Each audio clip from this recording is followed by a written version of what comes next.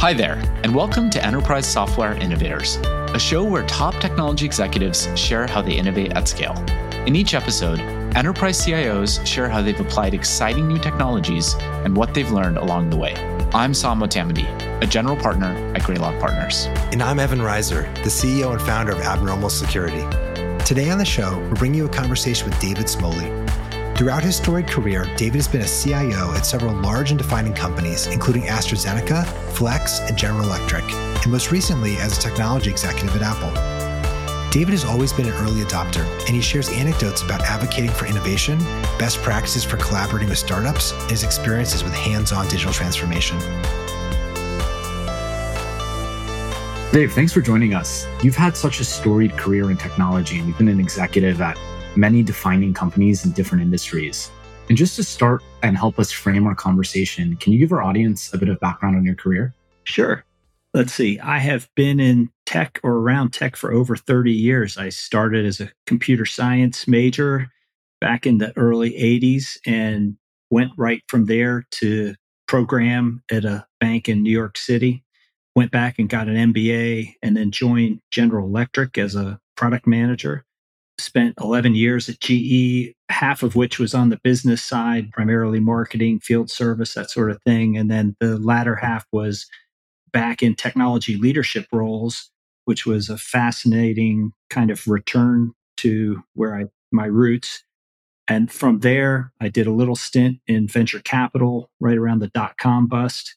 Spent some time at Honeywell Aerospace, where I was a division CIO, and then corporate CIO at Flextronics, which is a large contract manufacturer, AstraZeneca, and then winding up at Apple, running an engineering team there. That's quite an incredible career you've had, Dave. So one of the themes that's come up on the show a lot is digital transformation. I'd love to share kind of your view on kind of what that means. I know there's like a marketing buzzword version of this, but what does that mean to you? The reality is that transformation depends on your starting point. And so what would be a radical digital transformation for one company might be meaningless to another company or not important at all. And so I think of digital transformation as being very contextual around a particular company or a particular situation or a particular problem that you're trying to solve. And then obviously it's the application of leading edge technology, whether that's cloud infrastructure or software tools or artificial intelligence, machine learning, all these different tools that are out there to getting to a much higher level of efficiency, productivity, and basically business impact. It's kind of my MBA hat on a lot of times when thinking about transformation in general, like what's your starting point and what's your ending point, and is technology a key enabler in getting to that massive leap forward? Dave, one of the things I know about you reputationally from some of my partners is you've always been on the forefront of innovation. And I know you've been an early customer and partner to some of today's most important software companies. I'd love to talk about that a little bit. Maybe you could talk about a few examples in your career where you were out front leading a new technology initiative that maybe at the time may have appeared to other stakeholders to be impossible. Yeah. One of the things that I love about being a tech leader and being in the tech industry is 100% about change. The pace of change is massive. A great anecdote, a great story there for me was while I was CIO at Flextronics. So this is maybe 15 years ago. We were a massive 350,000 person company across 70 countries around the world, factories everywhere. And as you can imagine, we had HR systems everywhere. And most of them were homegrown. Many of them were multiple versions. And the CEO at the time said, hey, this is crazy. I want to have one system where I can kind of see all my people. We can deal with consistency around how we manage compensation, how we hire and fire, all these things. And so at the time, SAP was kind of the standard. And we were using SAP for our supply chain parts of it and for procurement. And so it seemed super logical to just then roll out SAP HR. But I knew from years of deploying SAP and Oracle at different companies that SAP HR modules were incredibly rigid, very, very difficult to implement, particularly when you get into different countries, languages, currencies, things like that, and problematic. And so I was kind of talking to people, talking to my network, trying to find out what else was out there. And somebody mentioned this small company called Workday. And it was a couple guys who had spun out of PeopleSoft, which had been acquired by Oracle. But I had a trusted friend who said, these guys are the real deal. They know what they're doing. It's a small company, but it's pretty exciting. And early days of cloud, you can access it from anywhere. Great user interface. I thought, okay, this sounds like a neat alternative. So we went and started talking to these Workday guys. And long story short, it was a completely radical thought to go with such a small company. I think they had 20 customers at the time. It was really small. And on top of that, it wasn't on-premise software. Everything was on-premise. You had a data center, you bought a server, you loaded your software on, and then you configured the database and deployed it. That's just how you did everything.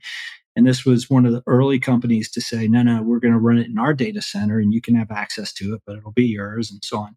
And so we had this conversation. And the first time I got onto Workday, I could tell this was going to be a game changer. It was so much more user friendly. It was so much easier. And then when you looked at the model and thought about the fact that you didn't have to run the infrastructure, that you could scale up and there was mobile access, all these different features, it became incredibly interesting. So I then had to convince the head of HR and the CEO and others that this might be worth taking a risk. And so we went through this process of discussing and debating the change. And fortunately, Flextronics is a company that was built in the tech industry. So even though it was supply chain oriented, manufacturing oriented, the idea of taking risks, of trying new technology, of change was very comfortable. And so the CEO and I met with Dave Duffield and Neil Bousry, who at the time we were the co-CEOs, one Saturday morning. And we sat down and for about a half an hour and had this great conversation around what they were attempting to do, what we wanted to do, and how we get there. And that was it. The deal was done. We walked out. The CEO said, those are the kind of guys I want to do business with. And we then took this risk, which was almost a co-development approach. When you're doing a deal with an early stage company like that, it's not a procurement. It's not buy, sell. Here's my order form, deliver it.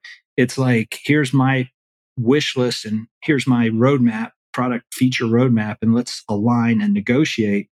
And then enter into kind of a co-engineering, almost a co-development, multi-year project where we knew they couldn't do what we needed at that time, but we knew where they were headed was the right direction.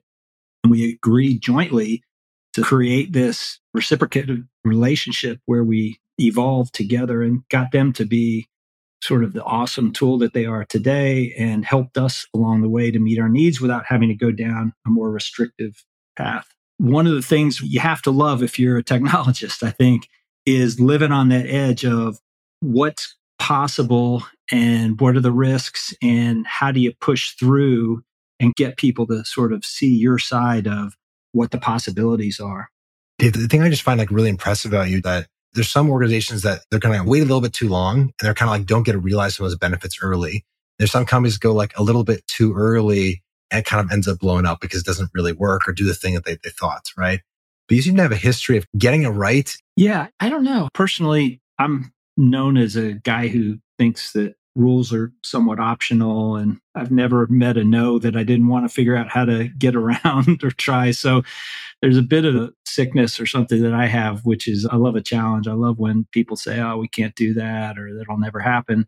And then obviously, I think I've developed skills over the years of analysis and team building, because so much of this is just not something one person can do. It's all about knowing your own personal strengths and weaknesses and then surrounding yourself, creating relationships with people who complement and help you to be your best you and to build a team that can do great things. And I'm a huge, huge advocate of being a curious person constantly. You should always be asking why 5 times for everything. And you should always be thinking, is there a better way? What could be the better way? So, Dave, I imagine that there may be a CIO listening to this conversation right now, and maybe they're looking at some startup or technology and they're kind of imagining the ways it could really transform their business.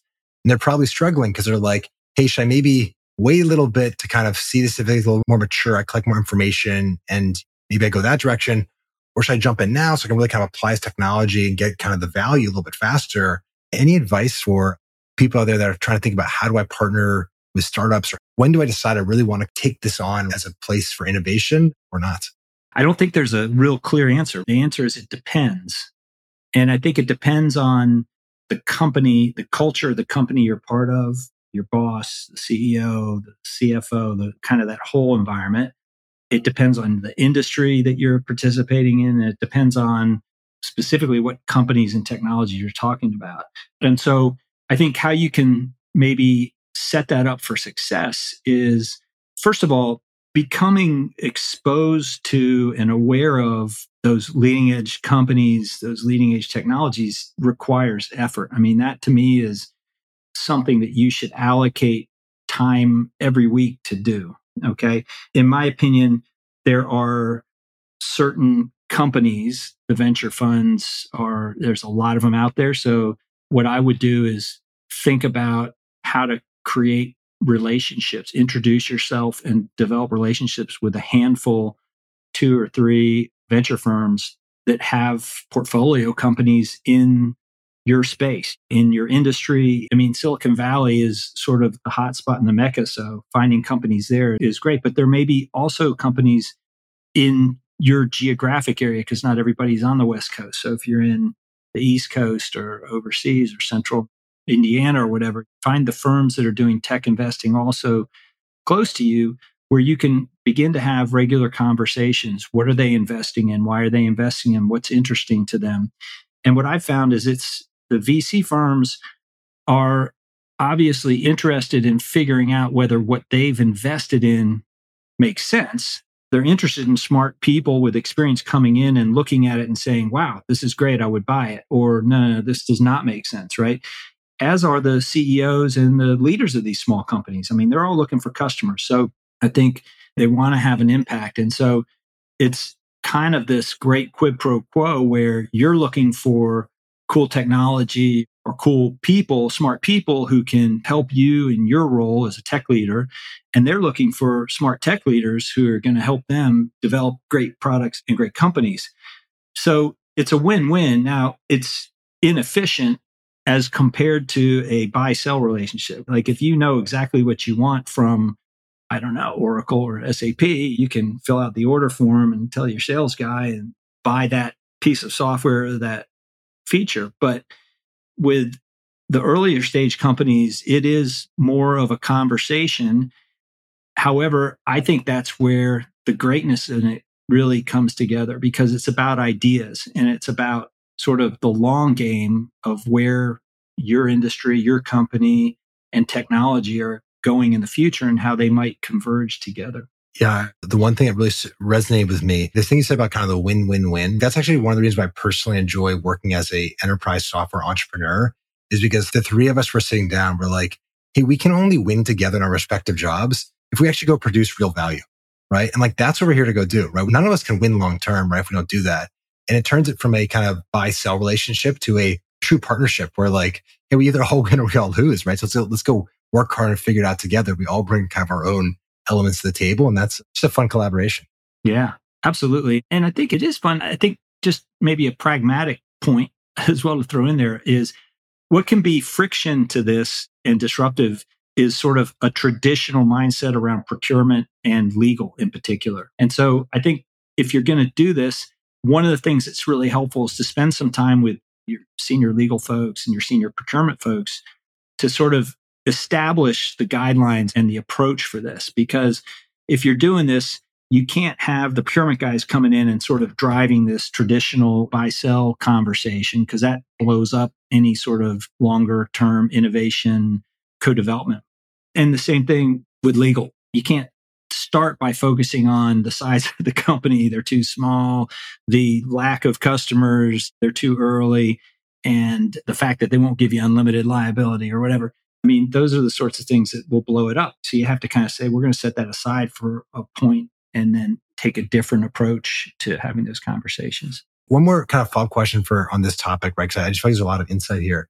There's probably some of your peers that there's probably maybe even up and coming technology leaders, right? And they're hearing what you're saying. Like, Dave, I hear you like I'm already super busy. I'm going to go spend all this time with these venture capitalists and talk to some crazy founders. There's a cost there, right? it seems like in your career, you've also seen some upsides to that, right? And there's been cases where you've won big. Is there any other anecdotes you can share from Flex or AstraZeneca about like, hey, here's something that was a challenge for us at the time. There's this science fiction-y type idea, but we actually were able to incorporate technology and we actually realized that value. And if we hadn't really explored some of the technology options, we couldn't have had that impact on our business or maybe our customers. Yeah, I think Apple is probably the area where I had the most experience with that sort of thing. And it's hard because it's not analogous to other companies in general. But I think one of the things that's been interesting about my career evolution to me is I spent years in sort of these large industrial companies that are very process oriented and all about creating efficiencies, lean efficiency. So digital transformation, primarily taking manual processes and enabling them through digital, or taking poorly executed digital processes and streamlining them or standardizing them or putting them on a mobile device or those sorts of things. And that's hard. In particular, it's hard, but it's very sort of methodological and repeatable. And it's also the sort of thing that it's generally taking things that have been done in other places, other companies, other industries, and applying them into your situation. So a lot of times it is kind of steal, copy from others, which makes it a little more predictable. And therefore, it's easier to do the business case and it's easier to measure your outcome. What was interesting about Apple, and what's also in parallel interesting about sort of the rush to digital in even the industrial and traditional businesses, is it's very messy. It requires an entirely different mindset because, like I said, when you're doing a new ERP system or you're coming up with a new customer ordering system, it's kind of like you can measure how the old one was. You can make predictions about how much people, time, money you're going to save. There's a schedule and you go do it, right? And all that's debatable, but it's generally line of sight. When you're looking at how to kind of come up with these new innovative ways of ordering or doing health on your watch and linking it to your phone, all these kinds of things, it's messy and it's pure innovation. And so what I found at Apple, which was incredibly interesting, is it's messy at Apple. But the fact is, just because it's messy, they know that, they live with that. They've got the processes and the people and the approach to make that work. What I found at AstraZeneca, and even to some extent at Flextronics, is they're not comfortable with that messiness. It's not part of their culture. So if you're at AstraZeneca, you're in the business of discovering and getting approval for drugs and then massively ramping them up and shipping them out. That's predictable to some extent. That's got metrics. And then when you come in and say, well, now we're going to look at how we could possibly digitize our clinical trials or automate part of the drug discovery process, that's stuff that hasn't been done before, right? So now you're talking about applying technology in a way that has a significant rate of failure. So it's about trial and error and trial and error and trial and error.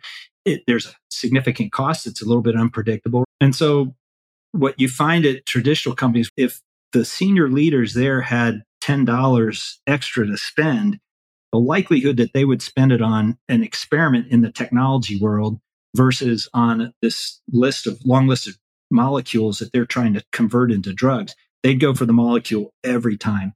So it was really, really hard to have those conversations and to fight. And then anytime you got the money for technology, if it didn't go perfectly and exactly execute what they thought, then they viewed it as a failure and they're ready to throw the whole thing out. What you find at companies like Apple is they're every bit as focused on success, but they understand that it takes a high degree of experimentation and failure. And in some cases, you're being very duplicative. You might have multiple teams chasing the same sort of technology feature or goal. And then as that evolves, you down select and kind of go with the ones that are looking more successful. And they're used to that messy process. So I think that's been the key learning for me. So what we'd like to do at the end of these sessions is to do kind of a bit of a lightning round, just get some shorter, like tweet length responses. So maybe the first question I have for you, and I know this is like a very tough one to do like the one tweet answer, but how should companies measure the success of a CIO? In my opinion, technology success is bimodal. And I think it all goes together. It doesn't have to under one team, one person, but there is the operations of technology. So companies almost every company is technology enabled, technology driven. So do you have the right data structure? Do you have the right systems of transaction? So order management, customer management, supplier management, all those sorts of things. And that is a part of almost every business, which is focused on efficiency, productivity, make it simple. And then there's the systems of innovation, the systems of engagement, which either externally with customers or internally across different departments are all about that sort of, can you answer the questions that you need to kind of get to the next level? And so I think CIOs need to be evaluated along both those lines. It sounds like it's the combination of both. There's some sizzle in there that is kind of sexual, like that, but probably the majority of it is there's a lot of just like processes that need to be digitized and operationalized. And there's a lot of work, I think, both in IT and in cybersecurity as well, where no one notices when things are going really well, right? But the moment they break, everyone gets very worried. It's probably maybe apply the 80-20 rule or the 70-30 rule, where you kind of say, look, 70-80% of it is keeping the lights on and keeping the costs low. And then 20% of it is driving that top line and breakthrough disruptive innovation. So if you think about up and coming CIOs, what are some maybe areas which they may overestimate or underestimate the importance of? Yeah, I think CIOs often underestimate the importance of that solid foundation of well-integrated, well-managed systems that create the enabler foundation for those breakthrough, transformative systems of engagement. That makes sense. Maybe switching more to kind of like the personal side, is there like a recent book you've read that's had an impact on you? And so I'd love to hear why. Yeah. So Peter High wrote a book in 2009, World Class IT. And I consider it the Bible of enterprise IT management. Every single company I've been at, I've given it to my staff and to others. It really, I think, covers the basics of how to run an efficient technology operation. I highly recommend that. Yeah, great book. Wow, that's a strong recommendation. I have to do some rereading there. Just again, continuing on this theme, you just had this history of being able to see the future a little bit, right? And get it right. That's like a skill I think all of us wish we had. We could do a little bit better. When you think about whether it's some of these technologies you mentioned or any other ones, I'd love to hear from you. What do you think would be true about technology's future impact in the world that maybe most people today would not believe is going to be true? Yeah, I think just the connectedness. Okay, I'll say that it both awes me and scares me. The connectedness of what we do, what we think, who we communicate with, what news we get is just increasingly more insightful and powerful. I just think that's amazing. But when it's not there because it fails for some reason, or when you deal with a part of civilization, a part of the world, a part of the country that isn't at the same level, it's shocking and in some cases devastating. And so one of the things I think more about these days is how to deal with that incredible gap between techno elite and the techno poor, because I think it's something that is very solvable if we put our mind to it. But it's easy to get caught up in making lots of money and having a huge impact in sort of living a comfortable life and forgetting that if we don't pay attention and put effort in, we're leaving a lot of people way behind. And that could, in the short run, it's a big problem for those people. In the long run, it's a big problem for all of us because it could lead to really bad situations, I think, politically and from a stability standpoint. Yeah, that's a really good point. I'm a science fiction fan. There's this one author I've read. He has this one quote that says, the future's already here, it's just not evenly distributed. Yeah, absolutely. There is like a wide distribution of, it's very easy to lose sight of that because we only see a small part of that world. It's kind of hard to imagine the extremes. I love that quote also because that kind of highlights then, to your point, the ability to sort of anticipate what is going to be successful and what's going to work. If you have that view that the future's here, it's just not equally distributed, then as a technology leader, you're constantly searching for where is that one place where somebody's doing something really cool and interesting that we could do. And therefore, in a way, there's nothing new in the world, right? It's just finding that one thing that you can then apply into your company, your situation that would make a difference. I love that. That's a great quote. Well, Dave, as always, really appreciate your insights and super happy we got a chance to chat and looking forward to speaking again soon. Awesome. Thanks for having me. I really appreciate it. That was David Smoley, former CIO at AstraZeneca, Flex, and General Electric. Thanks for listening to the Enterprise Software Innovators Podcast. I'm Sam Motamedi, a general partner at Greylock Partners. And I'm Evan Reiser, the CEO and founder of Abnormal Security. Please be sure to subscribe so you never miss an episode. You can find more great lessons from technology leaders and other enterprise software experts at enterprisesoftware.blog. This show is produced by Luke Reiser and Josh Meir. See you next time.